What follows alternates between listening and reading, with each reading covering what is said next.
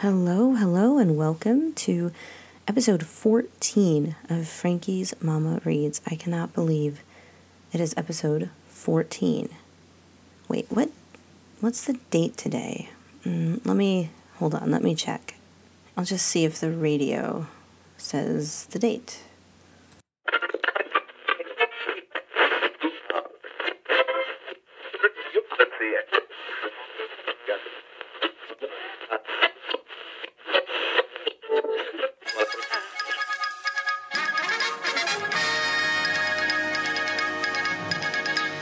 Do not adjust your radio dial. This is an important announcement from WFMR. Tomorrow is July 1st and exactly the halfway mark of the year, see? I repeat, tomorrow is the halfway point of the year.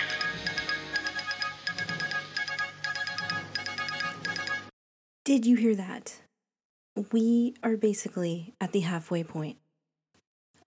And I don't know about you, but I am not where I need to be to reach my goal for how many books I've read in 2020.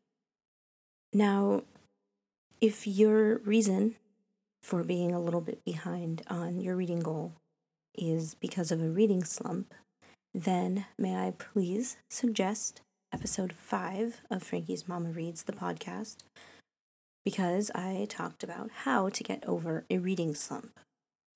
One of those ways was to read short books, or a short book, to kind of start up your love of reading again.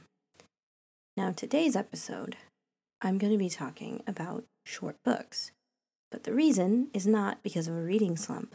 The reason is because if you're a few books behind on your goal, then the best way to get caught up, in my opinion, is to read a few short books. So, I am going to be giving you 10 short books that you can read now to get caught up so fast. So fast.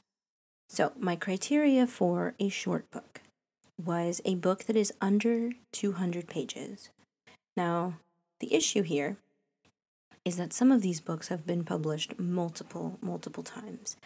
So, I went with either the copy that I have or what Goodreads says. I also did a little bit of research and looked at multiple copies to see. So, for example, I had one book that did not make the cut, even though I really wanted to add it. In my book, it was 180 pages because it's like the original edition. I mean, not a first edition or anything, but it's like just an old, 1963 edition of an Agatha Christie book. So in 1963, it was 180 pages.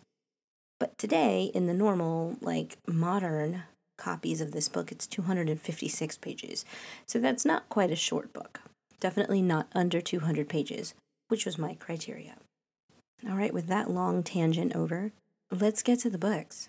I am going to start with the longest book on the list and work my way down to the shortest book on the list. So the longest book on my list also happens to be the saddest book on my list. So if you're looking for something just a little bit longer and a bit sadder, I have the book for you. That book is The Boy in the Striped Pajamas by John Boyne. So this book is far from new, so you might have heard of it already. You may have also seen the movie that is based on this book. The Boy in the Striped Pajamas alludes to the striped outfit that the boy wears because he lives in Auschwitz. So yeah, I mentioned it's sad.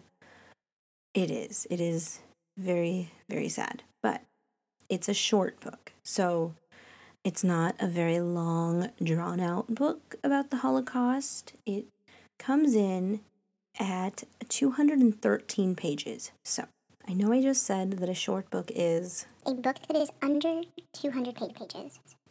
But I just had to include it because it is one of my favorite books. I did give it a 5 avocado rating. The movie is also very good, and I believe you can find it on Netflix. But read the book first, because A, always read the book first, and B, you're looking for books to help you get caught up. Now, I don't want to give away a lot about this book. For one, it's short. Also, it's just impactful if you read it and learn about everything in the book. So I'm simply going to read the Goodreads book description, which is super short. It reads, "If you start to read this book, you will go on a journey with a 9-year-old boy named Bruno, though this isn't a book for 9-year-olds. And sooner or later, you will arrive with Bruno at a fence. Fences like this exist all over the world. We hope you never have to encounter one." If you are in an okay headspace to take on a sad book like this, then check out The Boy in the Striped Pajamas by John Boyne. If you are not, that is totally okay. Let's move on to the next book. The next book I have actually talked about before on episode 7, called Fictional Mothers, Real Love.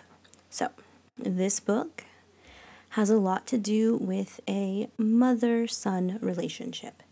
That book is For One More Day by Mitch Albom. So this book is 197 pages, so meets the criteria of under 200 with ease. And it has a 4.11 rating on Goodreads. Now, I realize I did not tell you the rating on Goodreads for The Boy in the Striped Pajamas. That book had a 4.15 rating. So both of these books have very strong ratings on Goodreads.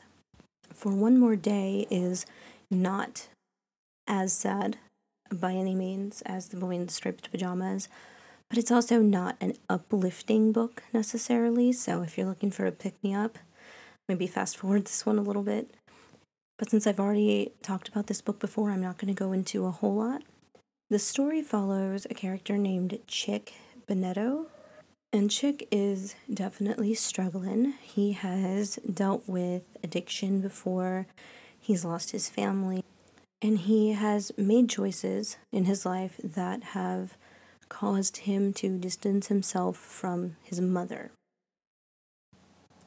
At the place where the book starts, the point where it starts in his timeline, he has recently decided to take his own life. So he goes back to his hometown and decides he's going to do it there. But his attempt at killing himself actually fails. So he decides to go back to his old house where he finds his mother. Except his mother died years ago, and now he's being given this chance to spend one more day with his mother. The narrator in the book is Chick, so he's telling us the story about this day that he spent with his mother, and then in between each chapter, for the most part, he switches back to tell us about something that happened in the past with his mother, or how he mistreated her or disrespected her, or some example of this relationship choice that he made. So the book reads very fast. It is a short book, but it reads even quicker. I think I read this one in one day. So this would be a great book to pick up, quickly read, and add to your list of books that you have read this year. Okay, the next book on the list is 193 pages plus an afterword, which brings it to 205 pages. A book that is under 200 pages. Okay, so this one is another one that's a little bit of a fudge, but maybe you don't read the afterword. I hope you do, but maybe you don't, so then it's under 200, right? And that book is Their Eyes Were Watching God by Zora Neale Hurston. Now, I want to talk about this book for a few reasons. If you went to an elementary or, I guess, high school that was predominantly white or predominantly not black, you may not have read this in your high school. But if you went to a high school that was predominantly black, this might have and probably was required reading at your school. It is a classic African American literature piece. Zora Neale Hurston is like one of the queens of lit. So if you haven't read it already, this is definitely a must read. this story is told as a conversation between two friends. So our main character has been gone for about 40 years, I believe, and she comes back and she's talking to her friend. So the story is framed like, meaning it starts off with, hey, she's back, and the lady's like, where have you been? And then the story is told. And now it ends with her back on this porch or in the house or wherever telling this story. So that right there tells you it could be read pretty quickly since it's told in one sitting. If you want to read 200 pages in one sitting, totally go for it. It's a very good book. It has themes of race, gender, love. It came out in the 30s, I believe. And it's such an interesting story. It deals with love, heartbreak, just so many different things. And it definitely is something, I think, that can still be relatable today, especially today, possibly, with the racism aspect of it. The afterword in this version is by Henry Louis Gates. It's very good, worth the read. I don't know what other versions have, if they still have that one. I only have this version. But I highly suggest this book if you need a short book, and even if you don't, because it is just that good. And like I said, it's a classic. So a classic that I would highly suggest. Okay, this brings me to my next book, which is 193 pages, all inclusive, and is also by Zora Neale Hurston. This is her second book on this list and the last book of hers on this list, but obviously, as you can tell, I think she's an amazing author, or was an amazing author. So this book is called Barracoon. Again, if you have not read it, I highly recommend picking it up. So the full title is Barracoon, The Story of the Last, quote-unquote, Black Cargo.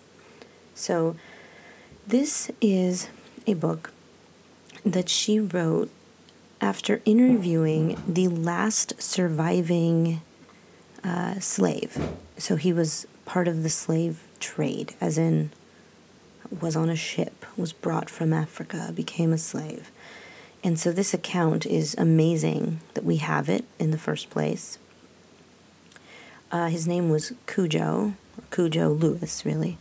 And he talks all about being brought from Africa to Alabama, being on a ship, being held in a barracoon. This book, like the others, reads very fast. It does have some appendix and introductions afterwards, these types of things, so that also adds to the page numbers, which is already a pretty short book. So I highly recommend this one as well. It will read very fast, and not only will it help you reach your goal of getting a certain number of books read this year, but it will also expand your knowledge of our history in this country and our history of slavery and therefore racism. All right, so the next book comes in at 192 pages, and it has a 3.64 rating on Goodreads, so not the highest of the books.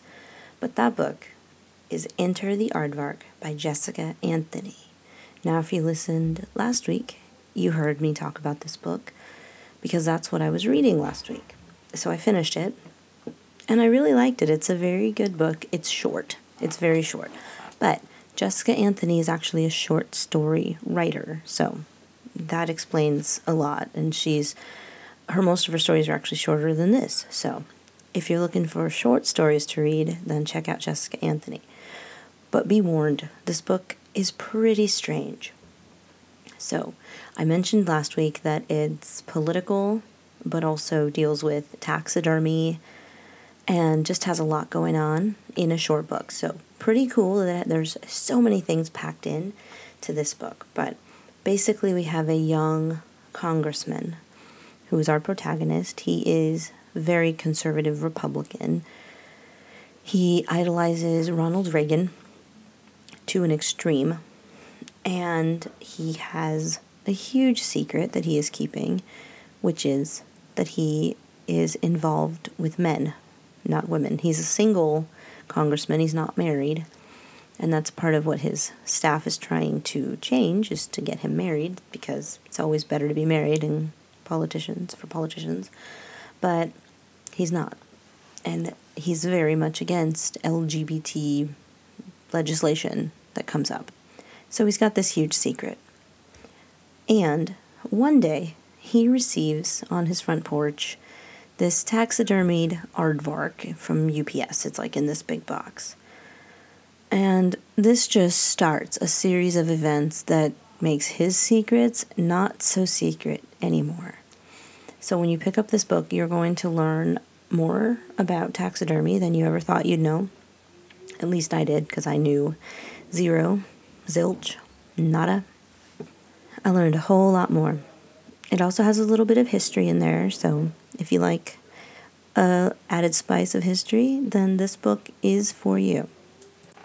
All right, so speaking of last week, and before I continue with the list of short books, this brings me to my newest weekly segment. What you reading? What you reading? What you reading? What you reading? All right, so this week I just started a new book. It came out this year, and it is called Miss Cecily's Recipes for Exceptional Ladies. Despite the title, we actually have two main characters. So we have Miss Cecily, who is 97, but we also have Kate Parker, who just turned 40. And when she turned 40, her life kind of started to fall apart. Just all sorts of things. So she has started volunteering at the Lauderdale House for Exceptional Ladies, and that is where she meets Miss Cecily. So Miss Cecily is pretty cool. She's like very quick-witted 97-year-old. But she's also kind of over the BS, and she's not a big fan of Kate's life choices that she's made. Not in a judgy way, but more of a girl, get your stuff together type of way.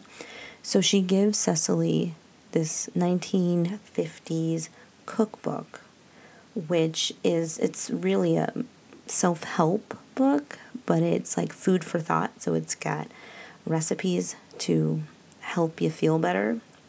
So far, it's really cute, and they have this really cool friendship, like unlikely friendship, and I recommend it. Even though I haven't finished it yet, I will do a review once I do finish it, but pretty cool book. All right, back to the list. So the next book is 163 pages, and it is Convenience Store Woman by Sayaka Murata. So she is a Japanese author. This is a very short book, and it's pretty interesting. It's a little different than what you may have read before. At least it's different from what I've read. It is about a woman who works at a convenience store. And in Japan, convenience stores are I think most stores are very organized, very structured. There's rules to where everything goes, how you dress, how you appear, everything. But the main character in her everyday life does not necessarily follow the social expectations. She doesn't quite fit in with what is the norm. So, without saying it, she's basically an asexual character, and that works for her, but it doesn't necessarily work for the society that she's in. So by working at this convenience store, she's able to blend in, fit in, and follow the very strict rules so that she appears to be just like everybody else. And so it's a short book. I don't want to give you a whole lot more information, but there's a pseudo-ish relationship storyline here. A lot of interesting stuff. It is really funny, so don't think this is going to be something super sad. There's some sad parts. There's some like, oh, that's a little sad. But it's got a lot of really funny parts too. So it's very fast, obviously. It's kind of a novella, really, with the length that this one is. But it came out in 2016. It won some awards in Japan. So it actually reminds me of this one person that I saw on last season of Queer Eye. There was a woman who was, because they did Tokyo, there was a woman who worked kind of like a a corporate type of job, but in her regular everyday, she was more like into anime and stuff. This character in this book reminds me of that woman. So if you saw that episode, you'll know what I'm talking about. The next book on the list is also about defying societal norms in a way. So this book is 121 pages in the copy that I have. But I will say it does reach 176 in modern copies. So I have a Dover Thrift edition, so it's like a classic edition. But 176 still hits under 200, so I'm good. The book is Herland by Charlotte Perkins Gilman. So this is a feminist classic. You may have heard of Charlotte Perkins Gilman. She wrote The Yellow Wallpaper. But this is, which is like a short story. I think that one's shorter than this. But this book is really interesting. It is set in the early 1900s in an all-female society known as Herland, which is thriving. Now, 3 male sociologists hear about it, and they're like, we want to see what's going on at Herland. Is it real? So they arrive, and they see that Herland has advanced agricultural and infrastructure. So these 3 men assume that there must be men there because of these wonderful advancements. But there's not. They find that out. And the women are open to men, having relationships with men. It explains how they're able to be an all-female society for this many years. It's like, I think, 2,000 years or something. That part of the story is explained. But they're open to having relationships, so relationships do begin with these men. The problem is the struggle of gender roles, because the men automatically assume that they are the leaders of the relationship, where the women are like, yo, we've been doing stuff just fine. Like, we're good. We don't need you to, take in the trash, per se. So it's an interesting book. It deals with the gender roles, and it's such an old book to be dealing with a socialist society and all-female society. Is this book a little bit outdated? Yes, definitely so. Is it the all-time best feminist book? No. But it's short, it is good, and it will help you reach your goal for the year. Okay, the next book is also 121 pages, but it reads so much faster because it is a graphic novel. It is also written by John Lewis. Yes, that John Lewis, the one who marched. Because the book is called March, Book 1. So there is March Book 1, Book 2, and Book 3, but today I'm just going to talk about Book 1. So this came out in 2013, and it is John Lewis's first-hand account of the civil rights movement and just his upbringing. So Book 1 deals with him as a child all the way up till the civil rights movement. Even if graphic novels aren't normally your thing, this might be a graphic novel that you would want to check out, especially if you do like history or if you're just very in tune with what's going on right now.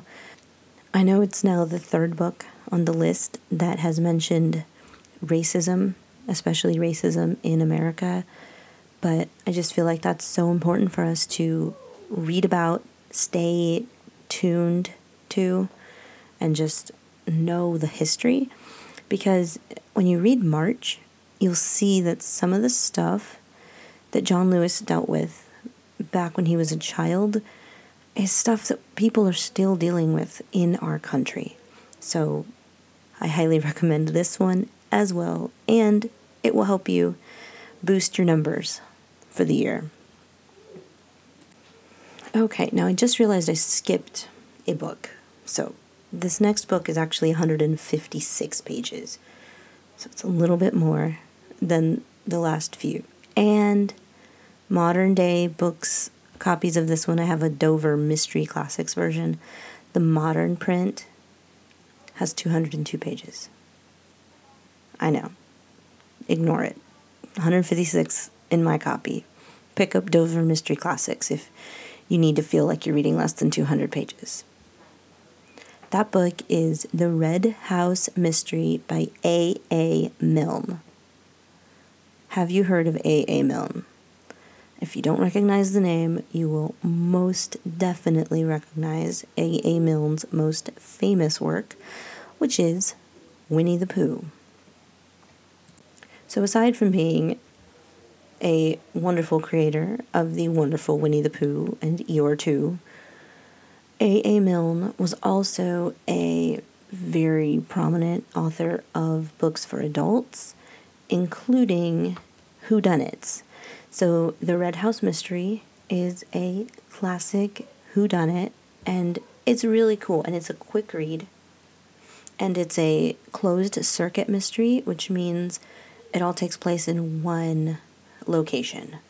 So this one takes place in the Red House. Now, it's British, in case you didn't know. Winnie the Pooh is also British. So the Red House actually reminded me of Downton Abbey.